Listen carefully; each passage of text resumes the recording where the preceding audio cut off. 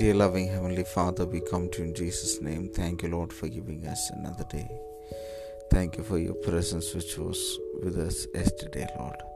We pray that you will continue to lead us, guide us, guard us, and protect us. Bless us this day, we pray. We pray that your mighty hand of blessing and protection be upon us, Lord. Keep us safe from all harms and dangers. Thank you for the word which you've given to us for today.